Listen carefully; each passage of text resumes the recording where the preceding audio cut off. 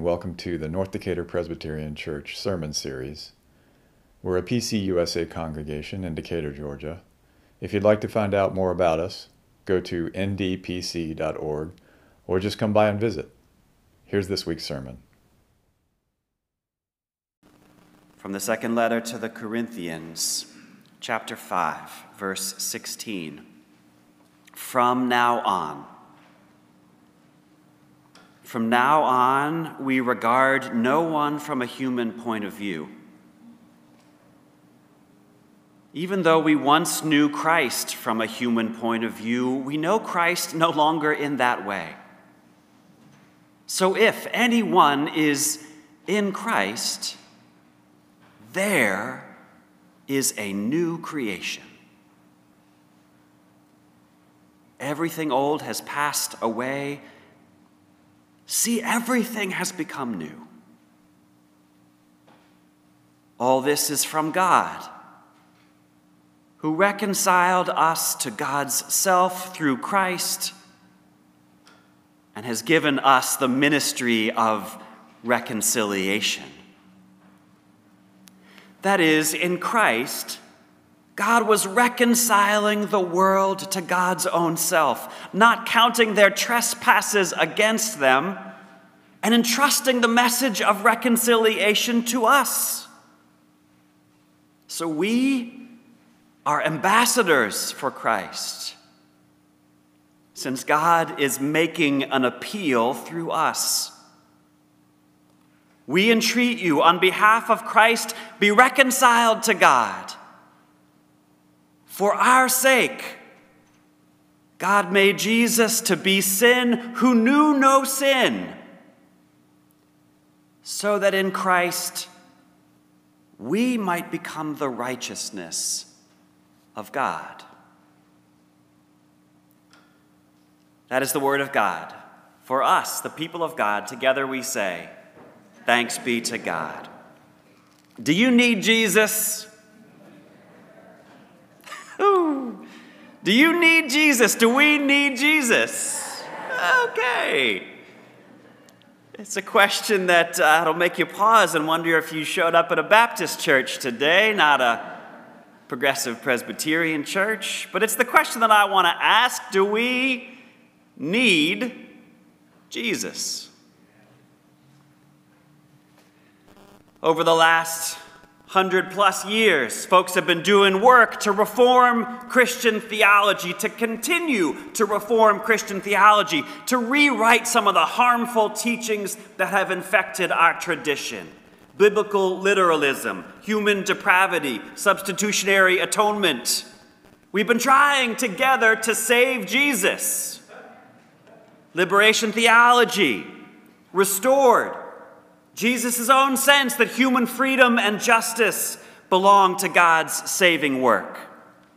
Black theologians, feminist theologians, post-colonial theologians have all decentered a pink-skinned male European as the norm. They have aligned the Jesus movement with the struggles in our world against racism and sexism and economic exploitation. Queer theology asks us to look again at sex as part of our created goodness. It's even raised provocative questions about Jesus' own sex and gender identity. Process theology destabilizes the tyranny of our mechanistic, linear construction of time and says that every single moment is pregnant with the promise of divine revelation. The kingdom of God is truly at hand. I'm grateful for every person who has pushed Christianity to be intellectually honest, ethically accountable, and consistent with both Scripture and our lived experience. Modern theology is doing the work of saving Jesus. But amidst all of the ways that we have updated and upgraded our church's teachings, there's a criticism to which I'm always sensitive. H. Richard Niebuhr, the great church historian and theologian, warned half a century or more ago that if we did away with the old, brooding, punitive theology, it could come with a cost. Niebuhr remarked of the new, positive, liberal theologies that were springing up, he said they taught a God without wrath, who brought people without sin into a kingdom without judgment through the ministrations of Christ without a cross. Now, we could critique Niebuhr's critique, but what he gets right is that at least the old theological system knew that we are never as good as we think we are. The old system called us sinful worms, but at least sin itself was never in doubt. And in the 20th century, one that witnessed 2 world wars, the Holocaust, ethnic cleansing, environmental destruction on a cataclysmic scale, at least the old theological system wasn't shocked or even surprised. What can you expect from sinful worms? Only grace could save us. In the old system, at least you could see why we needed Jesus. I think we still do. But the rationale and the reasons why might feel new. And that's what I want to explore together today. What we have tried to lay out in this sermon series is a different kind of theological anthropology. That's a mouthful, right? A different view of human nature on what it means for human beings to struggle with sin and need God's help. Now, I've been clear so far. I think I do not believe that you and I are basically sinful. We subscribe together to a way of understanding the human being that says it's our belovedness and not our sinfulness that is our basic reality. We are God's beloveds all the way through. We are created good. We are created to do good. That is what we want you to hear every single time you come to church. Well, our sin does not define us. We nevertheless take it seriously.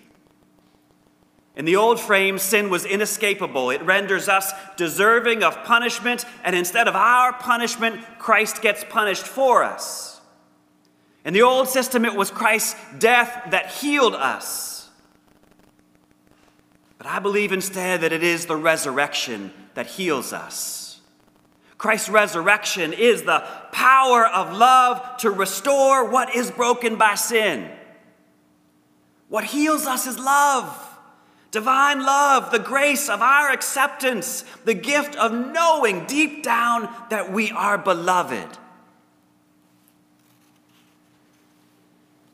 Now, those of you who pay close attention in worship, all 4 of you. All right, maybe a few more. Those of you who pay close attention may have seen these theological convictions that I'm sharing this morning taking shape in our congregation's order of worship. In most Presbyterians, on a Sunday morning, as part of the liturgy, you will have a confession of sin followed by an assurance of grace. That's what I grew up with. That's what I knew from the time that I was a child. But over the years, I have come to believe that that part of the liturgy is a kind of spiritual malpractice. Why? It's not because we don't sin. We do. I could list a whole list of them that I committed just this past week. But here's the rub, right? I, growing up, never found the assurance of grace as assuring as the confession of sin was convicting. We would spend like 2 whole minutes listing all of the horrible sins we had committed in that past week, and then declare in a line or 2 that we were forgiven. You know what? I don't think it ever worked. We would marinate in the sin, but only dip our toe in the grace. My former pastor in New York City, who nurtured me as I was a young clergy person, never included a confession of sin in the liturgy. So one day I asked him why. He said something interesting. He said, David, people who come to church already know we're broken. What we need to know is that God in Christ makes us whole. We need the grace, because the grace is what heals. I suspect a lot of churches are still holding on to the old theology, afraid that if we don't make human beings bad enough, we won't ever feel desperate enough to need Jesus. But we don't need to be called worms to need Jesus. In a world of original blessing, Jesus still saves. How? I want to say this again today. We've said it before in this series. All of us are created by love, for love. That is our nature. We are made to love God with our heart and our mind and our soul and our strength. We are made to love our neighbors as we love ourselves. That is how you and I express whom God made us to be. Our well-being as individuals and our well-being as a society is gauged by love. Another way of saying this is that love is how you and I become fully human. Now, if I were able to love fully and freely on my own, I could safely say to Jesus, nah, I'm good. But in my life, and maybe in your lives too, love, it don't come easy. Love does not always come naturally to me. It's not always my first instinct. And love is not taught in the curriculum at your children's schools. Love is not the end or the purpose of our economy. Love is not how we treat the natural world. Love is not often how we treat each other. It's actually shocking, if you think about it, how much our world compromises our capacity to love. It's in the sinful systems in which we live, but it's also the ways that our minds get contorted, fearful, and angry. I don't know about you, but on a day-to-day basis, I'm not convinced that I love all that well. That's sin. That failure to love, that falling short of love, that is sin. That weight, that debt, that stain, that missing the mark, that's our failure to live into our full humanity. When I sin, I accept something less than my full humanness. I don't know about you, but I want to be a human being. I want to be human. I want to be in right relationship with you. I want to live in a world that's characterized by justice and harmony with you and with my family and as a community and with the whole of creation. I want to be a person. And God's grace is the way to our full humanity. That's the path. God's grace is the way that we become ourselves. It is through God's merciful love, through God's compassion, through love for ourselves, through our own emotional and spiritual maturation, through participation in justice, through life in expansive, inclusive, beloved community. Grace is how our nature is restored. Grace is not just a nice thing to have. It is essential to our human beingness. Amen? God knows that you need grace. God knows you need grace every day. That is why God sent Jesus. Our tradition teaches that Jesus the Christ is the event of grace. Jesus is love in human flesh. If you pick up those books that we call the Bible, and you read those stories that we call the Gospels, everywhere throughout those Gospels, what you read about is God's grace entering the world through Jesus. In Jesus' baptism at the River Jordan, grace is that voice that declares Jesus as God's beloved child. It is grace that still claims at every one of your baptisms that you are God's beloved. When Jesus goes off into the wilderness all by himself, it is grace that delivers him from the temptation to use his power for his own sake. Grace still delivers you from thinking about power as something that's only for yourself. In the story of the prodigal son that Jesus told us, grace is what welcomes the child home, the lost child, and makes space for him alongside the child that has done everything right. Grace is what still leads you to forgive sins and welcome those who have sinned back into the family. In the table fellowship that Jesus celebrated, grace made room for everybody. Grace is what still makes room at this table for everyone. When Jesus spoke to rich folk like Zacchaeus and the rich young ruler, it was grace that offered them a way out of the life of greed. Grace is what still releases us from the love of things and replaces it with a love for each other.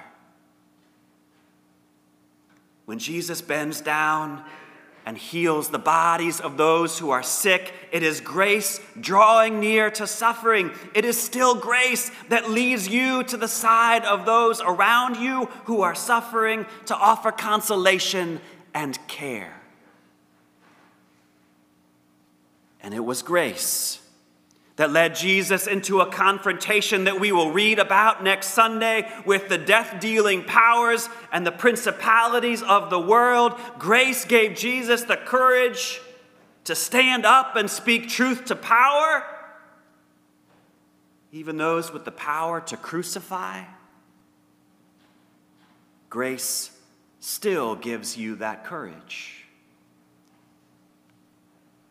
It was even grace that led the Syrophoenician woman to Jesus.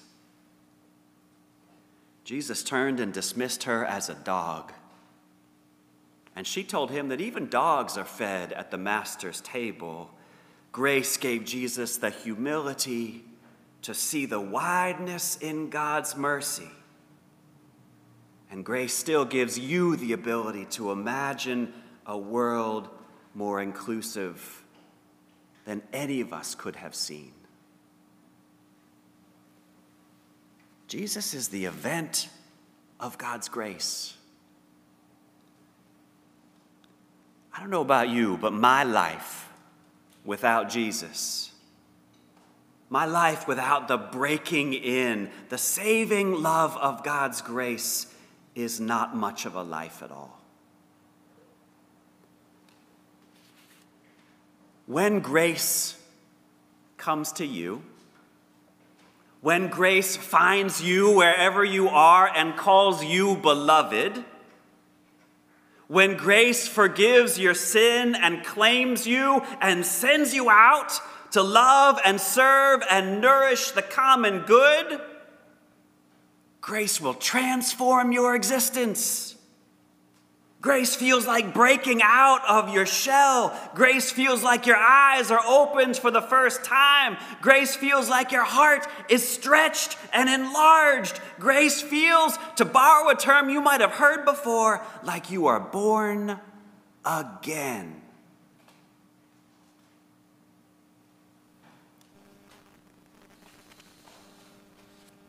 Sometimes in our worship, we do dispense with the confession of sin. But we will never get rid of the assurance of grace. We need grace. We need Jesus. And by the love of God, it is ours. If anyone is in Christ, there is a new creation. Let the church say, Amen.